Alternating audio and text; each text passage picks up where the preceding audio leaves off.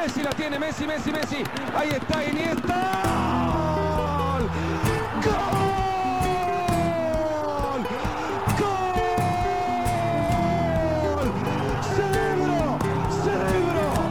Cerebro Iniesta. Hey Koen, Dag Michael. de belangrijkste vraag is, heb je je Ronaldinho-shirt al aangehad? Nee, maar Ook niet als pyjama? nee, ik heb het nog niet gedragen eigenlijk. Allee, nu voel Ik heb het eerst gewassen en dan ga ik het dragen. Maar ik heb wel nog iets bij, ik heb dat nog niet gezien. Ik heb dat hier subtiel binnengesmokkeld. Oei. Een cadeau voor u. Oei. Ga je dat ook filmen dan? Nee, want ik Maar vond dat dat is heel moeilijk ongepast. Het is fragiel. Doe het open. Zeg, wat je ziet. Ik zie voorlopig nog niks. Oeh, een mok. Een mok. Een mok, ja, Van? van Betis. Ik heb toevallig ook mijn Betis joggingbroek aan, dus dat is een mooie matching. Krijg het eruit? Ik krijg het er niet goed uit, precies. Voorzichtig. Laat ze nu niet vallen, hè. Ja. Voilà. Het zou typisch geweest zijn als ik die nu in 1000 stukken had laten vallen. Prachtig. Ik heb er zo nog één van Arsenal, dus dat is perfect voor mijn ochtendkoffie. Kun je elke ochtend aan Real Betis denken? Ja, dat doe ik toch sowieso al een klein beetje. Dus nee, maar echt heel leuk. Die zal sneller gebruikt worden dan uw Ronaldinho-t-shirt, vermoedelijk. Het zou kunnen, Misschien ja. vanavond nog, want ik ben een beetje hees en keelontsteking daarop komt. Kijk eens Dus aan. misschien nog een theetje voor het slapen gaan in mijn verse mok van Real Betis. Merci. We gaan vandaag wel voor een korte kroket, hè, want het is niet van onze gewoonte om er zo 3 weken naar elkaar één op te nemen. Ik moet zeggen, we zijn goed gestart in het nieuwe jaar. Ja, eigenlijk wel. Ja. Onze Ambitieus. voornemens die doen we goed. Het is Copa del Rey ook vanavond en Jupiler Pro League voetbal, dus het wordt een snelle hap. En misschien moeten we beginnen, ja, niet met het voorgerecht, maar meteen met het hoofdgerecht. En dat was de Super Classico, werd hij eigenlijk genoemd, maar dat is belachelijk, want ja, dat is alleen in Argentinië mogelijk. Het is de Supercopa finale in Saudi-Arabië tussen Barça en Real. Real Madrid-Barcelona eindigde op 1-3 en dus gaat het hier vandaag weer veel te lang over Barça gaan. En dat kost ons misschien wel wat luisteraars, Koen. Het hoeft niet, hoor. Ik kan heel kort zijn. Ja, ik ook. Ik vond het een grote Gavi-show. Ik vond het een totaalprestatie. En lang geleden dat ik Barcelona-Real Madrid in een belangrijke match, want ik wil even die Classico van vorig jaar in La Liga buiten beschouwing laten, want Dat daar was werd met het 0-4. Aubameyang die daar 2 keer scoorde. Ja, maar dat was op een moment dat Real Madrid quasi zeker was van de titel en eigenlijk nog volop in de running was voor die Champions League finale te halen. Die zaten met hun hoofd ergens anders. Dat denk ik wel. Die kwam hard aan, denk ik, maar ik vermoed dat in deze nog veel harder aankomt. Maar jij stuurde ook meteen naar mij, ja, 1 zwaluw maakt de lente Ja, niet. en dat was ook wat Ancelotti eigenlijk zei ongeveer, hè, om een beetje te parafraseren. Hij zei van, ja, we hebben nog wel die overwinning in de competitie. Hè, en dit is een detail, daar liggen we niet echt wakker van. Het is ook wel een veredelde oefenpartij. Ja, die maar Supercopa. het waren geen B-elftallen of zo. Hè. Real Madrid kwam daar op volle kracht. Dat is een finale. Real Madrid in een finale, die verliezen ze sowieso al niet vaak. Maar ik moet zeggen, het was tussen een schitterend geniaal Barcelona en een heel zwak Real. Ik weet niet wat eigenlijk het meest de match samenvat. Ik heb Real nog eens was naar de echt heel samenvatting zwak. gekeken en dan zie je wel wat mogelijkheden voor Real. Voor Benzema een paar onder andere. Maar dat zegt niet het hele plaatje. Hè. Het was wel een dominant Barcelona Ja. die Real toch de hele wedstrijd overklaste. Dat gevoel had ik ook, maar ja, ik kijk daar natuurlijk niet geheel objectief naar. Maar ik las wel ergens een statistiek dat het al van 2011 geleden was dat Real Madrid in een Classico in de eerste helft geen enkel schot tussen de palen kreeg. Dus ze waren onmondig en dan uiteindelijk wordt het 3-1, maar dat verbloemt zelfs nog een beetje de machtsverhouding in die wedstrijd, denk ik. Courtois heeft nog 2-3 geweldige saves gedaan. Uiteindelijk had het 4-5-6-1 misschien, dat is misschien overdreven, maar het had hoger, de score had hoger kunnen oplopen. Ook. Dus Real Madrid kwam er goed weg met 3-1. Er een andere doelman tussen de palen. Ja, Courtois Dat was is een eigenlijk beetje de enige op niveau. De titel van deze aflevering die hebben we via WhatsApp van collega Cyril Cheffret doorgestuurd gekregen. Courtois heeft afgelopen 1,5 jaar veel pijnpunten van Real verborgen. Ik denk dat dat wel waar is. Dat is waar, maar het zijn Courtois en Benzema die veel hebben. En Benzema is niet meer de Benzema van vorig seizoen. Ik wil hij hem ook scoort niet... wel weer een penalty en maar weer een goaltje ik wil hem ook niet afschrijven, maar wat hij vorig seizoen, vooral dan in die knock-out fase van de Champions League liet zien, dat was van uitzonderlijk niveau, dat ik eigenlijk Benzema niet meer had toegedicht, zeker niet op die leeftijd, maar dat niveau haalt hij op dit moment Maar ik niet. denk ook dat dat een beetje mentaal is met het missen van dat WK. En Kan, waar hè, hij ja. toch wel denk op gebrand was. Maar het Dan begin weer van het de seizoen was ook kritiek niet die er goed, weer gratuit blessures. kwam. Ja. Hij is dan gestopt. Er zou ruzie geweest zijn met een paar spelers binnen de spelersgroep van Les Bleus. Hij is dan niet meer international nu. Heeft ook wel een beetje nagetrapt. Ik denk, eigenlijk zit hij niet meer zo fris in het kopje. En dat zie je ook op het plein. Bij En hij de wordt mensen. een jaartje ouder, net als sommige anderen. Ik kan me zelfs niet meer herinneren wanneer ik Modric zo'n zwakke wedstrijd heb zien spelen als die finale van de Supercoppa. Was ook vroeg naar de kant gehaald. In 2018 had je ook wel zo'n periode, hè, dat Modric na de gouden finale hebben bal. verloren op het WK. En dan Toen, in de ja. eerste ja. maanden na dat WK. Toen won hij had toch de gouden bal, niet? Ja, oké, maar dan zijn we al veel verder in het Nee. jaar. Hè. Ik bedoel, in het begin maanden van dat seizoen had hij ook wat tijd nodig Niet om de onderschatten muizenissen uit de schoenen te halen. Op die leeftijd, die heeft nog verlenging gespeeld in 2-3 matchen op het WK. Die komt terug, is dat, ja... En voor het WK was hij fenomenaal hè, in bepaalde wedstrijden. Ja, tuurlijk. Maar ja, ik zeg het, hij gaf niet thuis, Benzema gaf niet thuis, ja, alleen Courtois gaf thuis. En sommigen gingen wel echt zwaar onder de ondergrens, vond ik, bij Carvajal Real. bijvoorbeeld. Bijvoorbeeld. Maar goed, we hadden hier voorspeld dat we het lang over Barça gingen hebben. En nu zijn we al een goede 3 minuten misschien alleen maar over Real Madrid-spelers bezig. Sorry. Ik begon met Gavi. Ja, dat weet ik dat je daar zot van staat. Ja, 18 jaar, doelpunt en een assist. Het is gewoon een fenomeen. Het is Ja, dit was echt 2 wel assists zelf. Hè. 2 assists ja, en een goal. Hè. Ja. Wacht, klopt het? De laatste van Pedri was ook niet... Ja, dat was ook van Gavi. Gavi, Ja, tuurlijk. Ja. Je hebt gelijk. Man van de match ook, Maar hij is ook uiteraard. uitgesprokener dan Pedri. Hè. Pedri is de stylist. De man die à la Iniesta de juiste keuze maakt, de vista, de goede acties. Maar voor mij is Gavi Maar misschien dan moeten we zo meer stoppen. het Ja. uithangbord. Ik Misschien zeg niet moeten dat we hij Xavi is, helemaal niet, maar zo het uithangbord. Hij is ook degene die, ook al is het een analyse hier, een beetje het gezicht is geworden van Barça en degene die ook het meeste frustratie en irritatie opwekt bij al die anti-Barça-ploegen zoals Real Madrid er duidelijk eentje is. En hij heeft nu al een enorme hater hè, in de vorm van Dani Ceballos. Hè. Ja, dat trekken aan het haar. Dat is verschrikkelijk. Je moet eigenlijk rood krijgen, vind ik eerlijk gezegd. Ik denk dat dat niet gezien is door de scheidsrechters. Maar ja, het was denk ik een van de beste prestaties. Of toch de eerste keer in een topmatch dat ze allebei echt geweldig waren. Ligt het aan het feit dat ze nu wat meer matuur zijn? Of aan dat nieuw systeem met die twee pivots Het achterin? viermansmiddenveld met Het viermansmiddenveld. Ja, middenveld. dus niet meer de platte 4-3-3 zoals we Barça kennen. Maar nu lijkt de succesformule lijkt 4-5-1 of 4-4-2. Met een ruit. Met een ruit op het middenveld. En dat zorgt er ook wel voor dat steun van Pedri Lewandowski. en Gavi veel vaker in het 16 meter gebied komen. Ja, en dat zorgt ervoor dat Busquets ook zijn niveau terug kan halen met een beschermende of beschermengel spelende pivot Ja, hij naast is hem. overal opgehemeld. Hè. Wie? Maar als we even teruggaan in de tijd, Busquets, hè, Ja. hij wordt overal opgehemeld en terecht speelde een uitstekende wedstrijd. Maar als we even een paar croquetas terug in de tijd gaan doen, Die op zoek. dan hoopte jij nog dat Bussi zijn schoenmaat, ik gok 48, aan de wilgen zou hangen en liefst zo snel mogelijk. Ja, omdat hij in die 4-3-3 voor de winterstop tekort kwam. Toch zeker in de grote matchen. Alles ging net iets te snel. Ik heb dat in verschillende matchen moeten vaststellen. En ik niet alleen, iedereen vond dat. Daarmee is het des te straffer dat hij nu na dat WK, wat toch een gigantische deceptie was voor Spanje en voor hem, en hij stopte na dat WK ook met de nationale ploeg, dat er toch een soort van context wordt gecreëerd, een formatie wordt uitgedokterd waarin dat hij toch weer zijn kwaliteiten het best kan uitspelen. En hij lijkt ook wel gemotiveerd, hè, als je dan die festiviteiten zag. Ja. Met de trofee, hij stak die dan als kapitein de lucht in. Het zag er wat houterig uit, maar wel charmant ook. Zo Het is zeer, de eerste keer ja, dat hij hem in de lucht mocht steken. Hè. Het is de eerste keer dat ze een trofee winnen. En vandaar dat hij met hem als kapitein. Ja. onzeker overkwam, Ja. wat dat iets schattig vond ik. Ja, en hij is dan toch nog inderdaad duidelijk gebrand op iets moois. Is dit nu het einde van zijn carrière bij Barcelona na dit seizoen? Dat weet ik niet. Ik hoop dat hij dan toch nog minstens 1 andere prijs kan pakken. Misschien waren we te snel met hem af te schieten. Hè. Ik wil daar een mea culpa voor slaan, geen probleem. Ik heb hem altijd hoog ingeschat. Hè. Ik vind het een van de meest onderschatte spelers van deze eeuw. Maar het leek wel voorbij. Begin dit seizoen en eigenlijk vorig seizoen ook al. Dus ik ben ook blij voor Busquets. De absolute sterkte van Busquets was, zoals Del Bosque het ooit mooi omschreef. Onzichtbaar.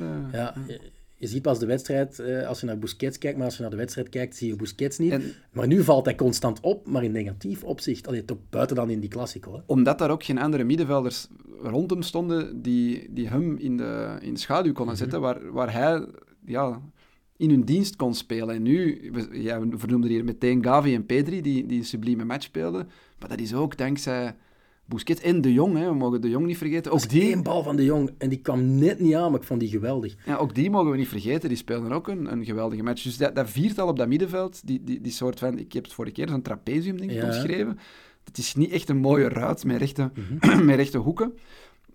Dat werkt. En dat werkt ook in een topmatch. Blijven volhouden. Tuurlijk. En niet aanpassen Nee. tegen Manchester United, omdat dat een sterkere tegenstrever is. Of Maar hij die doet het nu spelen tegen anders. Real. Hij doet het nu tegen Real. Dus Ja, maar hij moet wel consequent zijn. En dit blijven volhouden. Maakt niet uit tegen wie, want er zit duidelijk muziek in. ja, en ik denk ook die nieuwe rol voor Ousmane Dembélé. Niet meer zo zuiver dan op een flank, maar ja, een beetje zwerven rond de eenzame spits Lewandowski. Dat gaat hem ook goed af. In die halve finale tegen Betis was hij ongrijpbaar. Hè. Dat was echt fenomenaal. Wat dat hij de rode bal, volgens mij heeft hij er nachtmerries van Ousmane Dembélé in die halve Dat is wel finale. niet efficiënt hè, in de Classico. Nee, maar blijft Ousmane Dembélé. Je mag nog Ja, niet ja. alles verwachten, hè, maar ja, als die ook nog in dat systeem echt zijn plekje vindt, wat wel lijkt te gebeuren, dan heeft Xavi, denk ik, op dit moment zijn 11 titularissen En dan in zijn toont hoofd. Xavi dat hij terecht als een soort erfgenaam van Guardiola overal werd omschreven, ook al had hij enkel maar iets bewezen. in Hij is er Qatar. nu bijna een jaar, hij gooit het systeem toch om. En hij heeft nu het is heel voorbaring om te zeggen, maar een succesformule gevonden waarmee hij eindelijk nog eens Real Madrid pijn kan doen en eindelijk nog eens een trofee kan pakken. Niet vergeten, eerste trofee zonder Ja. Messi in 18 jaar voor de club. Dat is dat is belangrijk. Nu nog de Copa del Rey winnen en dan de titel en dan Europees misschien een finale verliezen en dan de volgende jaren nooit de Champions League winnen. Dan ben je pas echt een erfgenaam van Pep Guardiola. Pep Guardiola heeft in zijn eerste seizoen, denk de sextuple gewonnen. Ja. Hè. Dus, ja. Ik bedoel, de huidige Pep Guardiola. De huidige bij Pep Manchester Guardiola, City. ja, die choked in de Champions League. Ja. Maar ja, zo'n knock-out competitie, dat is een ander paar mouwen. Ik heb dat hier al gezegd, het belangrijkste is nu bevestiging in La Liga. Ze staan nu 3 punten voor. Na deze Classico zal iedereen serieus rekening houden met het gegeven Dus dat jij Barcelona denkt dat de tweede kampioen Classico kan spelen. in de competitie dan in maart ook naar Barça gaat. Dat kan je niet voorspellen, maar het is mogelijk. Pas op, hè. Maar ze zijn wel favoriet. Als je nu... Ja, als je die match nu zou spelen, wel. Maar dat is nog 2 maanden. Hè. En, ik moet daarbij zeggen, hoe vaak hebben we hier vorig seizoen Real afgeschreven in de Champions League? De Het kan niet dat je comeback nog een ronde overleeft. Het kan niet dat ze met dit niveau tot in de finale geraken. Het kan niet dat ze gemakkelijk kampioen worden. Ze zijn gemakkelijk kampioen geworden. Dus Ze hebben uiteindelijk de Champions League gewonnen. Het is nog altijd de regerende kampioen van Europa en van Spanje. Hè. Maar En die het mannen verschil zijn heb je er al nog. wel aangeduid. Benzema is niet meer dezelfde Benzema. Courtois is misschien zelfs nog beter geworden. Maar zou dat tegen elkaar kunnen opwegen? Hè? Dat Benzema pak 20% minder goed is en Courtois 20% nog beter is? Ik denk, als keeper kan je ook maar zoveel doen. Hè? Ja, tuurlijk. Je gaat hem er niet zelf instampen, dat hebben we hier ook al eens gezegd. Ja, het is dat. Hè. Die kan maar een punt pakken. Hè. Ja. Die kan niet een match winnen. Nee. Hè. Er moet iemand scoren aan de We overkant. hebben al veel mensen opgehemeld. Eentje nog, maar ik moest even checken. Op Twitter zag ik iets verschijnen van Matteo Alemani, de sportief directeur van Barça, maar het was blijkbaar een parodie-account. Die claimde dat Alex Balde de golden boy van volgend jaar wordt. Jij tekent nu al. Zo Ja, 3 keer op rij. Ik heb veel Barça-boy. consternatie gelezen, vooral op sociale media dan, toen Gavi hem won. Hè, want er waren Musiala en Bellingham en dit en Ja, dat. ik heb altijd gezegd dat dat redelijk terecht was. Hè? Ja. Dat hij zeker in één adem met Bellingham mocht vernoemd worden. Ik wil nog altijd Bellingham in een match tegen Real Madrid zo dominant zien spelen als wat dat Gavi nu heeft gedaan. En Hij Gavi heeft is het wel tegen Man City gedaan ook dit seizoen. Dus, maar niet gewonnen. Of nee, wel? Ja. maar hij is ook alleen. Hè? Ja, natuurlijk. Hij speelt wel in een minder elftal. Ja, en hij speelt ook als controleer. ja. Nog iets meer een middenvelder dan Gavi. Ja, ik was er wel enorm door gecharmeerd nu op de WK ook. Het is een ongelofelijke speler. Musiala trouwens ook, die was ook geweldig. Maar toch heeft Gavi nog net iets meer, dus ik vond dat toen terecht. Balde hem nu al toedichten of toeschrijven voor volgend jaar, dat is misschien wat vroeg, maar ik heb Hij wel met stuurde ook naar ons van... open mond naar Balde zitten dit kijken. is voor de komende 10 jaar de Ja. beste linksback ter wereld. Ja, ik denk dat wel, ja. Maar ik heb dat over Araujo ook al eens gezegd, als centrale verdediger. Dat komt er maar met mondjesmaat uit, maar... Ja, Alex Ik zag Balde... die Araujo tegen Betis ook zo typisch Uruguayaans op de grond liggen en dan... Of was dat nog in de competitie? Dat was competitie, Dat was nog in de competitie, ja. man. Maar ik Nog zag dat tackelen ook op buiten de Union lijnen, ja. tegen Antwerpen, die Machida, die probeerde net hetzelfde te doen, om zich nog voor de met die Antwerp kop. spelen, met die Ja. mogelijkste penalty. Hij gooit zich er nog voor, maar het was net de bedoeling om ook zo met de kop weg te Nee, komen. Balde, ik moet me altijd wat inhouden om niet te maar ja, je ziet gewoon, die gast heeft alles om zelfs een betere versie van Jordi Alba te worden. En Jordi Alba was toch jarenlang een soort maatstaf voor linksbacks. Gaat Jordi heel Alba dan aanvallend. een soort Marcelo van Barcelona worden? Dat die... De komende jaren misschien nog in de ploeg blijven, maar alleen maar Ja, in de minimatch uitgespeeld worden. dat denk ik wel. Ik denk dat nu Balde met deze prestatie in de Classico niet te onderschatten. Die speelde tegen Vini vaak. Wie stond er nog op rechts? Valverde. Dat vond ik het strafste. Valverde, wat is daarmee gebeurd na het WK? Een zwaar WK ook. Hij was hè. onzichtbaar. Maar ja, dat is ook Araujo en Balde, die twee wingers van Real Madrid subliem in hun zak hebben gestoken. Dus, en dan gaat nog die ene ren naar voren, dat hem eigenlijk Ousmane Dembélé alleen voor doel zit van Balde, dat hem naar Carvajal... dat lijkt een tractor. Hij begon een beetje op de linkerkant. Ja, en tikte dan... maar langs met de grote brug. Ja. En dan was hij 5 keer zo snel. Ik zag een leuke meme dat Carvajal op een motorbike zat en hem zelf die kon bijhouden. Ja, dat was echt een groot verschil. Carvajal wel een van de minsten op het veld. Het over Ferland Mendy gaat. Ferland Mendy is ook... Carvajal op rechts. Ze kopen slim aan, maar ze kopen niet in alle linies slim aan, vind ik. Ik vind dat ze nu wel achterin... Nou, voorin win je wedstrijden, pak je 3 punten in plaats van 1. Dus misschien is dat ook wel de redenering van... Rudiger was toch ook niet... En Ferland Mendy en Carvajal, dat is geen Real Madrid-niveau voor mij, vind ik. Niet meer. Carvajal niet meer. Die kan dat wel nog terugvinden, denk ik. Misschien wel. Die heeft wel periodes, ook vorig seizoen gehad, dat hij weer echt een goede rechtsachter was en dat hij ook absoluut zijn plek verdiende. Heeft hij geen 5 Champions Leagues gewonnen als basisspeler? Goed, we hebben het over de scouting even gehad van Florentino Perez, dat het niet in alle linies even sterk is.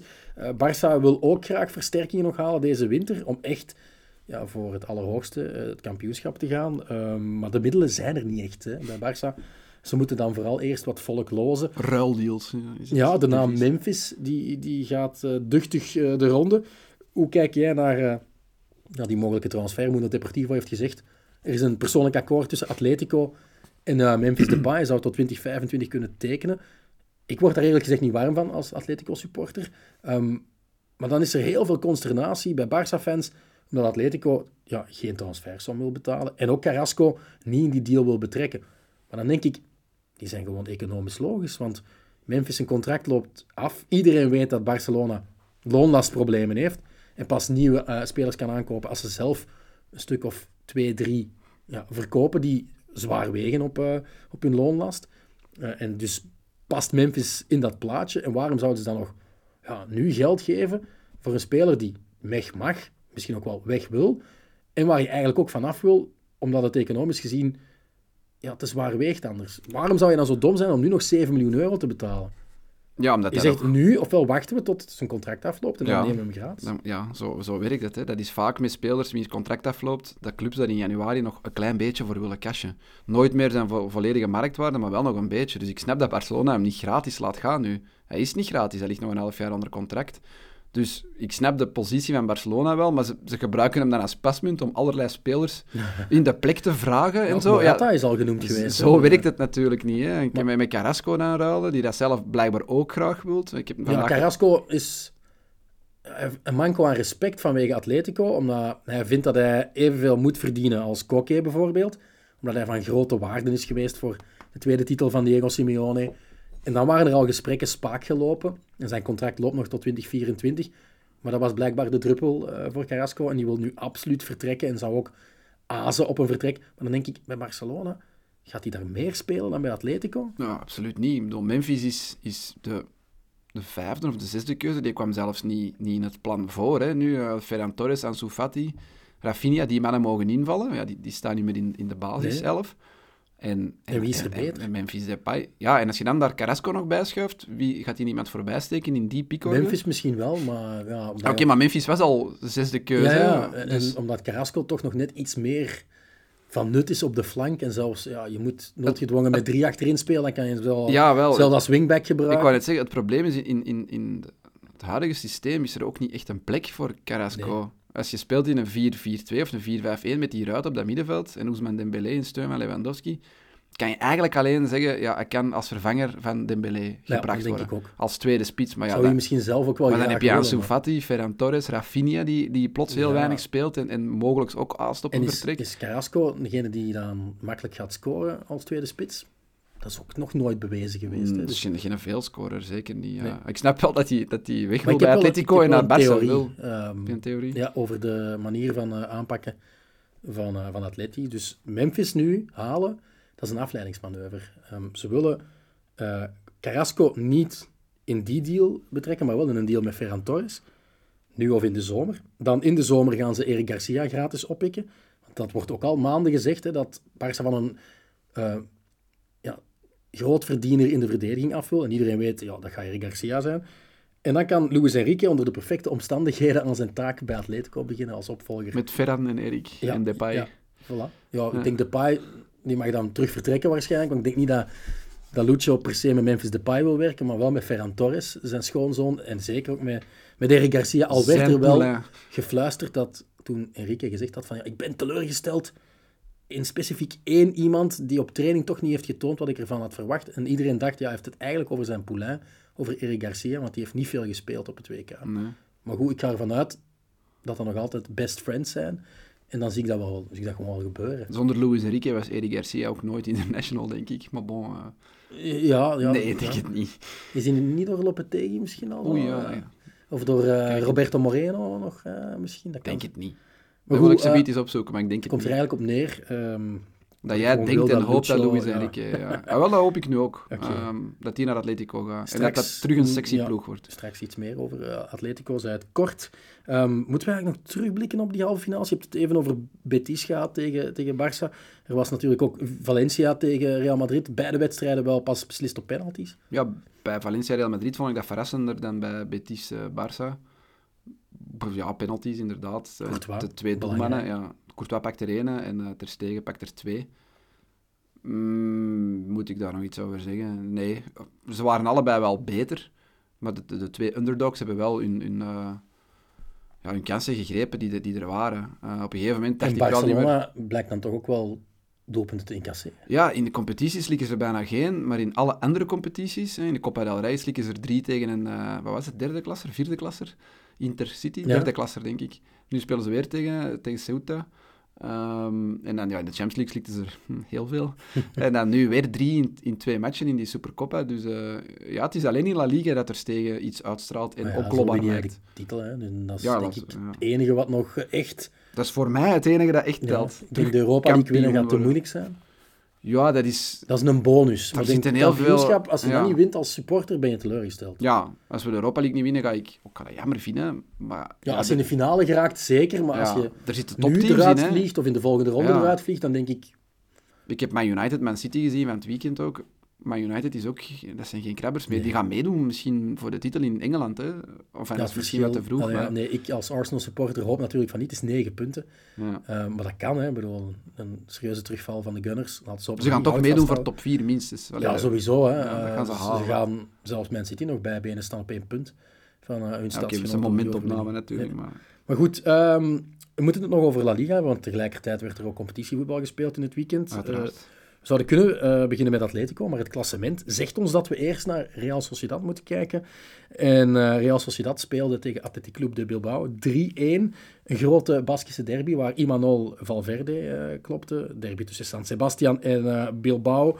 Een kleine 40.000 toeschouwers in het Anoeta zagen hoe La Real via Surlot en Kubo tot 2-0 uitliep. Op slag van rust raakte Sanset de bal lekker voor de aansluitingstreffer, maar uiteindelijk lokte uitblinker Kubo in de tweede helft een strafschop uit.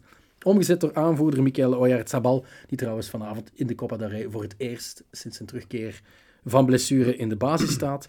Het was wel een duidelijk statement, hè, want La Real komt nu op 3 punten van Real Madrid, op 6 punten van Barcelona. Die hebben uiteraard nog een match te goed. Maar, Koen, vanaf wanneer houden we echt rekening met Imanol zijn ploeg als challengers, als titelkandidaten? Niet, nooit. Niet? Nee. Maar wel... Omdat we ervan uitgaan, zoals de voorbije jaren, die terugval in de slotweken komt er nog aan. Ja, en Barcelona en Real gaan ook niet meer zoveel, of veel meer dan Sociedad laten liggen, denk ik. Maar het is wel straf dat ze ondertussen 7 punten losstaan op de 4e en de 5e. En altijd onder de radar, hè. Ja, Krijgt zo weinig aandacht, ook van ons, hè. En toch ook gewoon rustig groepswinnaar geworden in de Europa League. Dus het is echt straf. En ik heb de match gezien nu. Ik moet zeggen, ja, Athletic Club toch in competitie gekend om zijn zeer behouden aanpak. Moeilijk te doorbreken, stugge ploeg. Maar die Take Kubo, die sneed daar soms door. Als een mes door boter. Ja. Die 2-0, fantastisch. Assist voor Surlot. Ja, fantastisch. Maar Surlot ook fantastisch afgewerkt. Ja, hoe makkelijk mocht hij daar draaien in 16 meter? Kan je ook, als je dat Athletic Club-bril kijkt, ja. Dan denk ik, Jerai en Vivian speelden niet hun beste wedstrijd. Maar ook gewoon de sfeer in dat stadion, want je zei Anoeta, maar het is tegenwoordig de Real. Ja, maar het is vernieuwd. Anoeta, dat is sponsoring. Het is vernieuwd. Ceramica. Het is vernieuwd en ik moet zeggen, de sfeer in dat stadion... Heel Engels, hè, zeer dicht bij het veld. Het was heel luid. Heel luid, dat je de supporters ook hoorde. En bij de doelpunten werd er echt... Ja, alsof de volumeknop van de surrounding sound nog werd luider. Niet vergeten, als Busquets echt stopt, moet je gewoon daar die Zubimendi gaan halen. Hè, ja, tuurlijk. Ja. Geweldig middenveld. Naast Frenkie zelfs David Silva speelde goed. Recupereert daar de bal voor de 2-0. Ja, de 2-0 van Kubo, dat hij eerst poortje zet en dan afwerkt. We schrijven op, hè. We zijn vandaag 17 januari. Koen Frans zegt absoluut geen rekening houden met Real Sociedad voor de titel. Nee, maar ik denk wel dat het een kanshebber is om derde te eindigen. Dat denk ik wel. Ja, maar echt wel iets gemakkelijker om te claimen natuurlijk. Goh ja, pas op. Er staan er toch nog ploegen. Hoe is het verschil met... 7 punten. Ja, maar we zijn nog maar halfweg. Nee, we zijn nog niet halfweg de competitie. Nee, dat is waar. Dus Rayo Vallecano heeft vorig jaar ook lang bovenaan gestaan. En nog een paar andere ploegen die ik misschien vergeet. Ja, iedereen heeft Granada. Iedereen krijgt wel eens een terugval. Maar dit Sociedad is wel anders. Dat is niet zoals die andere ploegen die zo even bovenaan gewoon meer kwaliteit. Staan. Er zit meer een idee achter. Het zijn ook spelers... Heel veel nieuwkomers zijn daar niet. Hè. Dat zijn gasten die al jaren Nee, maar ze zijn wel... Ze hebben nu Oyarzabal terug, maar die scoort zijn eerste goal sinds... ik weet niet, april of zo, of maart. Zijn laatste was tegen Real Madrid, had ik gelezen, vorig seizoen. Hè, en dan had hem zijn kruisband gescheurd. Dus die waren ze kwijt. Ze zijn Isaac kwijt. Januzaj, ja. Dus er zijn wel een paar basispionnen, of pionnen die wel wat doelpunten voor hun rekening hebben. Maar de vaste core, die is wel natuurlijk al jaren dezelfde. Ja, en dan nu is wel slim bijgekocht. Hè. Kubo, Brais Mendes, gasten die mee het verschil kunnen maken en dat ook doen. Dat is gewoon een goede uitgebalanceerd elftal. En Sadik was ook een goede aankoop, maar die valt dan gekwetst uit. Daar hebben ze pech mee gehad. Hè. Ja, dus ze hebben ook al wel wat pech gehad met blessures en zo. Ja. Het zit goed in elkaar daar. Ja, Omar Sadik kwam van Almeria en Almeria hield Atletico thuis op een 1-1 gelijkspel. Largi Ramazani stal de show met 1 geniale dribbel. Ik heb opgeschreven, hij is de jongen waarvoor ze in het Power Horse Stadium op de banken gaan staan. Ja, maar hij zat op de bank. Ja, maar ik bedoel, als hij dan inviel en met die dribbels... Ja, tuurlijk. Dat is een dribbel die denk ik Europa is rondgegaan. Het heeft zo'n je m'en foutisme, hè. Papa heeft ook enkele artikels doorgestuurd waarin het videootje van de dribbel stond, uiteraard. Maar ja, hij was niet de opvallendste man. Hè. Hij was goed ingevallen, maar op dat moment was Atletico aan het pressen om de 1-2 te maken. Maar ik denk dat Correa, maar vooral Morata... dat zijn echt wel winnende treffers die je laat liggen. Hè. Dat is ik vind die van Correa erger dan die van Morata eigenlijk. Die tweede van Morata, maar hij heeft er 2 uit. Ja, die met de kop kunnen nog missen. Ja. En dan die was de goal probability 55,4 of zoiets. Ja, iedereen maakt die, zelfs ik. Maar Correa, op dat afleggertje, zo'n pisballetje. Dat ik denk, terwijl die in de eerste helft aan de openingstreffer maakt. En dat was mooi, hè, pas vanuit het middenveld. Griezmann laat bewust lopen voor Angel Correa, blijft superkoelbloedig. Hup, dan 17 minuten denkt iedereen, yes... we staan 0-1 voor, we zijn vertrokken. Wat het moeilijkste is gedaan. Ja, en dan komt die gelijkmaker. En daarbij moeten we zeggen, Koen, lax verdedigen van Axel Witsel. Ja, maar ze speelden met een 4-mansverdediging. Hermoso, Witsel, centraal. Ik denk dat Witsel nog maar 1 positie echt aan kan, en dat is in een 3-5-2 libero. En Hermoso is zowat de slechtste partner dat je dan maar kunt bedenken. Dat je dan die ernaast en Reinildos, dan zet hij dan niet op de back, maar gewoon of Savic, maar die was dan geschorst. Ja. Jiménez was weer gekwetst. Dus het is ook een beetje uit noodzaak, maar ja, Witsel zag je niet goed uit bij die goal van El Bilal Touré. Wordt gewoon in zijn rug gepakt op een voorzet. En dan gaat hij met de kop naartoe en dan probeert hij nog met de voet in te grijpen. Dat je denkt, nee. Maar ja, dat is ook... Hij staat al verkeerd gedraaid. Ja, voilà, hij stond al verkeerd en dan kan je dat bijna... Die voorzet vertrekt en op dat moment kan je dat eigenlijk al niet meer rechtzetten. Maar ja, we hebben dit seizoen vaak van die ballen al gezien, maar dan is er rugdekking van 2 gigantische Als je bonken, met, hè, bedoel, als je met met drie, Savic en Jiménez. ja, als je met 3 van achter staat, dan moet je ook geen man Nee, hebben als Witsel dan kun je zijn. inderdaad passinglijn afsnijden Ja. en vanuit je positie proberen het overzicht te bewaren. Maar nu, Wat hij nog in prima de kan. viermansdefensie, is dat gewoon dom van, Ja. van Simeone. Afgemaakt ook, hè, op sociale media. Ja, maar terecht. Allee, Ja. Ik heb heel veel respect voor Witsel. Het beste is er echt wel vanaf, denk ik. Hij zit in de herfst van zijn carrière. Is een fantastische voetballer. Richting winter al. Hè, toch? Ja, maar fantastische voetballer, zoveel betekend. Meest sierlijke middenvelder, samen met Moussa Dembele, denk ik, die we ooit hebben gehad. En misschien Ludo Koek, maar ja, die heb ik nooit live gezien. Enzo Schifo misschien. Enzo Schifo ook nog vergeten. Ja, ik bedoel meer zo voor de defensie. Dus, Ik snap wat je bedoelt. Ja. Dat heeft hij nog, maar... maar ja. zet die gewoon niet in de defensie als je met 4 achterin speelt. Nee, dat vond ik zo En gek. El Cholo zegt dan nog, ja, maar we zijn op de goede weg. Er zit al beterschap in. Dan denk ik, waar? Ja, 1-1 op Almeria. Nee, het is ook... Er zit al beterschap in. Er moest al beterschap te zien zijn. Echt, niet alleen in bepaalde fases in de match, maar gewoon resultaten. Welke speeldag zijn we? 16, 18, 17? Ja, denk ik. voilà. Of 17? 17. Het was de 17e speeldag, denk ik. Mag het wel eens net iets beter lopen, hè? Ja, het is echt dramatisch. Hè? 29 punten. Oké, hebben we, speelde ook weer slecht. Goed, maar doordat Villarreal ook maar 1-1 speelde vrijdag op het veld van Celta, staat Atletico nog wel vierde op basis van een beter doelsaldo. Maar ja, Real Betis heeft ook 28 en punten. niet gespeeld. Dus ja. die staan virtueel Maar ik moet mij toch aan iets optrekken. vierde. Hè? Ja, voilà. Oké, we gaan het niet over Betis hebben, wel over het stadsgenoot Sevilla. Die schoot in een cruciaal duel toch weer lekker tekort. Ze verloren met 2-1 op Girona. En na een weekje boven de streep te hebben gestaan, zijn ze opnieuw degradatiekandidaat, staan voorlaatste. Tanguy Nianzou, held en anti-held, denk ik, in éénzelfde match. Want hij kopte Sevilla na 12 minuten op voorsprong. Na de gelijkmaker van de onvermijdelijke Christian Stuani ging diezelfde Nianzou kinderlijk in de fout. En Yangel Herrera strafte af met Una Vaselina met een lekker lopje in minuut 88. Kudos Girona, proper 11e.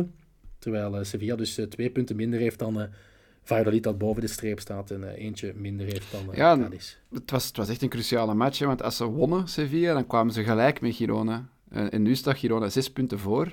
En dat verschil in de stand is gewoon 8 plaatsen. Dat is 11e en 19e. Dus... Het staat er wel allemaal nog op een zakdoek. Maar, ja, tuurlijk. Maar het is ik zei het nog vorige week, hè, dat er cruciale wedstrijden aankwamen. Dat ze er niet te veel van mochten verliezen. Pakken ze 9 op 9 deze maand, dan zijn ze daar weg. Maar ja, ze beginnen met 0 op 3 tegen een rechtstreekse concurrent. En het was niet goed. En nu wordt er al gefluisterd dat het bestuur denkt aan een nieuwe trainerswissel en dat er dan een derde coach wordt. Dat maakt het heel complex. Hè. Ik zei ook al een graffiti van we weten, of je kan je nergens verbergen als we degraderen. Ja, je kunt je nergens verstoppen. Bij een degradatie komen we achter je aan. Ja. Niet aan het adres van de spelers, denk ik. Vooral aan Monchi en aan Sampaoli misschien toch ook? Ik weet het niet. Carmona, ja, ik denk niet Sampaoli, want die is er maar ook het probleem nu is, het seizoen. Ja, maar het probleem is nu, ga je je versterken in de winterstop, of in de Mercato nu in januari, ga je dan nog luisteren naar wat deze trainer wil? Of houden we in het achterhoofd, ja, we gaan met deze trainer het seizoen niet uitdoen en willen we dan spelers die een nieuwe coach wil halen? Ja, dat is wel een beetje lastig, of niet? Dan zou ik gewoon bij Getafe gaan aankloppen, want de naam die genoemd wordt om Sampaoli op te volgen is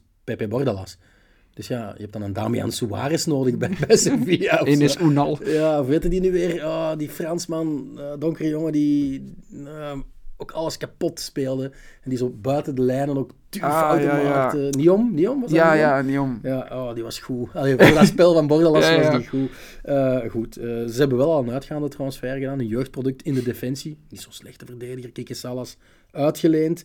Dus het gaat van kwaad naar erger. Het is eigenlijk onwaarschijnlijk hoe een absolute topclub, want dat was Sevilla toch, zeker op Spaans niveau en op Europa League niveau, zo snel kan wegleggen. We hebben die bewierookt met die elk jaar weer in die top 4 eindigde, elk jaar weer Champions League voetbal konden afdwingen. Hoe straf dat wel was, gezien hun verleden, en niet zo ver verleden spelen ze nog in tweede klasse. Dat was echt een standvastige subtopper, zelfs bijna topper geworden, die bij momenten in de competitie door ons ook naar voren werd geschoven van, is dit nu de outsider voor Real en Barça? We hebben Ze hebben ook zoals Real Sociedad een paar keer zo in de buurt blijven bengelen. Ja, om dan toch nog weg te zakken, maar wel derde of vierde te eindigen.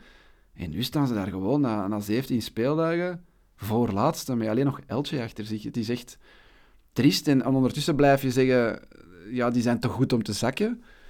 Dat gaat niet gebeuren, die gaan zich wel redden. Ergens hoop je dat nog wel, maar met dat graffiti-ding, degradatie, het woord valt ook Ja. al daar in Sevilla. Supporters beginnen echt wel Het is geen taboe ongerust. meer, denk ik. Nee. Je moet je echt wel zorg beginnen maken, want op een gegeven moment moet je echt wel een reeks gaan neerzetten Stadsgenoot om daar weg lacht te in een geraken. vuistje. Hè. Ik bedoel, als dat gebeurt, dan is het feest. Hè. In een groot gedeelte van de stad. Het groen-witte gedeelte. Cadiz staat dus voorlaatste. Die hadden ook een serieuze sprong kunnen Op maken. twee na laatste. Twee na laatste. Sevilla Sorry. staat laatste. Ehm, Voorlaatste. Dus die hadden ook een serieuze sprong in het klassement kunnen maken. Als ze hadden gewonnen van hekkensluiter Elche. Het werd 1-1, maar die gelijkmaker van Elche... Ja, jij hebt tegen mij gezegd, je kan zelfs in de YouTube-samenvatting het beeld stilzetten en zien dat Ja. er in de opbouw... Offside is. Ja, er wordt gekopt en de speler die aan de bal komt van Elche, Die ook scoort. die echt, hè. ook scoort. Weliswaar, de bal gaat nog wel naar een andere ploegmaat, maar dat maakt Ja, niet ja. uit. Want het is dezelfde fase, dezelfde aanval, die staat duidelijk buiten spel. Ja. En blijkbaar, en we moeten wel dit met een korrel zout nemen, denk ik, want Diario de Cadiz zou gezegd hebben dat... Het lokale Gazet van Antwerpen. Ja, eigenlijk, voilà. Dat er is uitgelekt dat Guadalupe Porras, de bekende vrouwelijke lijnrechter, dat die twijfelde over haar beslissing om niet te vlaggen en dat ze gevraagd had aan de videoref om het te checken, of via de veldscheidsrechter waarschijnlijk, met het oortje. En dat was de videoref dan Iglesias Villanueva. En die heeft die instructie genegeerd. En na de match zou dan diezelfde Porras, die dame, de lijnrechter, met tranen in de ogen haar excuses hebben aangeboden aan Cadiz. Dus Ja. dat zou toch een schande moeten zijn als Als echt dat waar is. klopt, dan is dat echt een waanzinnig verhaal. Dat Dan nog moet dat niet alleen kan. in die lokale gazet staan, maar ook gewoon op de voorpagina van Marca. En Ja, als- tuurlijk. Maar ja, als zij dat beweert, en ze wil dat on the record nog tegen andere kranten ook zeggen, dan zit je wel met een geweldig probleem. Hè? Als een Dit is VAR... toch echt perfect voor El Chiringuito. Ja, als een VAR een vraag van een lijnrechter negeert... En zou dat dan zijn? Het is een vrouw, ze zal er wel niks van Ja, dan kennen. mag Het ik zou kunnen in hopen Spanje. van hè. niet. Ja, het zou kunnen, maar dan mag ik dan hopen van niet. Nog los van het feit of het een man of een vrouw is die gewoon... Ja, dat kan gewoon niet. En En het vooral is omdat wel het cruciaal. zo duidelijk is. Ja, het Ook, was zo duidelijk. Je zag het gewoon in de eerste herhaling met het blote oog. Je moest geen lijn trekken of zo. Je zag het gewoon. Mhm. Dat het offside was van Ponce, was het, hè? Die Ja, scoort zeker op uiteindelijk. ons, ja. Dus ja, ik wacht op een uitleg van... doen ze dat daar, de Blekeren? Soms wel, maar dan moet er wel echt Ja. meer consternatie zijn. Zo. Ja, Dat, als dit in een Classico gebeurt... ja, Dan is er het geweldig. klein. Ja, dan is het kotte klein. voilà. Het is maar het was de laatste tegen de voorlaatste op dat moment. Want Maar ja, Cadiz het schaft heeft met een wel, puntje nog één plek een op. serieus negatieve impact op Cadiz. Hè. Ja, die hadden gewoon- 13e kunnen staan Voilà. en nu staan ze 18e. Wie Dus- wel uit de gevarenzone geklommen is door een goede zege, is Espanyol. Die wonnen met 2-1 bij Getafe. ja, bij het 1-2 dus. Ja. Een paar mooie goals in die wedstrijd, maar ook in het weekend. Joselu scoorde van in de middencirkel. Doelman was heel ver voor zijn doellijn komen staan. Gleed ook een beetje uit. De gelijkmaker van NS Unal was misschien knapper, omdat hij hem echt wel lekker in de winkelaak poeierde. Net als de goal van Brian Ocampo van Cadiz. Hè, want Ja, dat was de 0-1. een kopie Of de 1-0. ongeveer. Ja. Dus wel wat mooie goals. We gaan afsluiten, Koen. Er is ook bekervoetbal. Terwijl we hier opnemen, is La Real bezig aan hun Copa del Rey match tegen Mallorca. Er is ook Alaves Sevilla. En morgen komen Betis Athletic Club, Espanyol Valencia en Osasuna in actie. Een evaluatie daarvan, mogelijk in een volgende kroket. Bedankt Koen, ook voor de tas. Graag gedaan. Tot de En- volgende. Ja, jullie ook. Tot de volgende.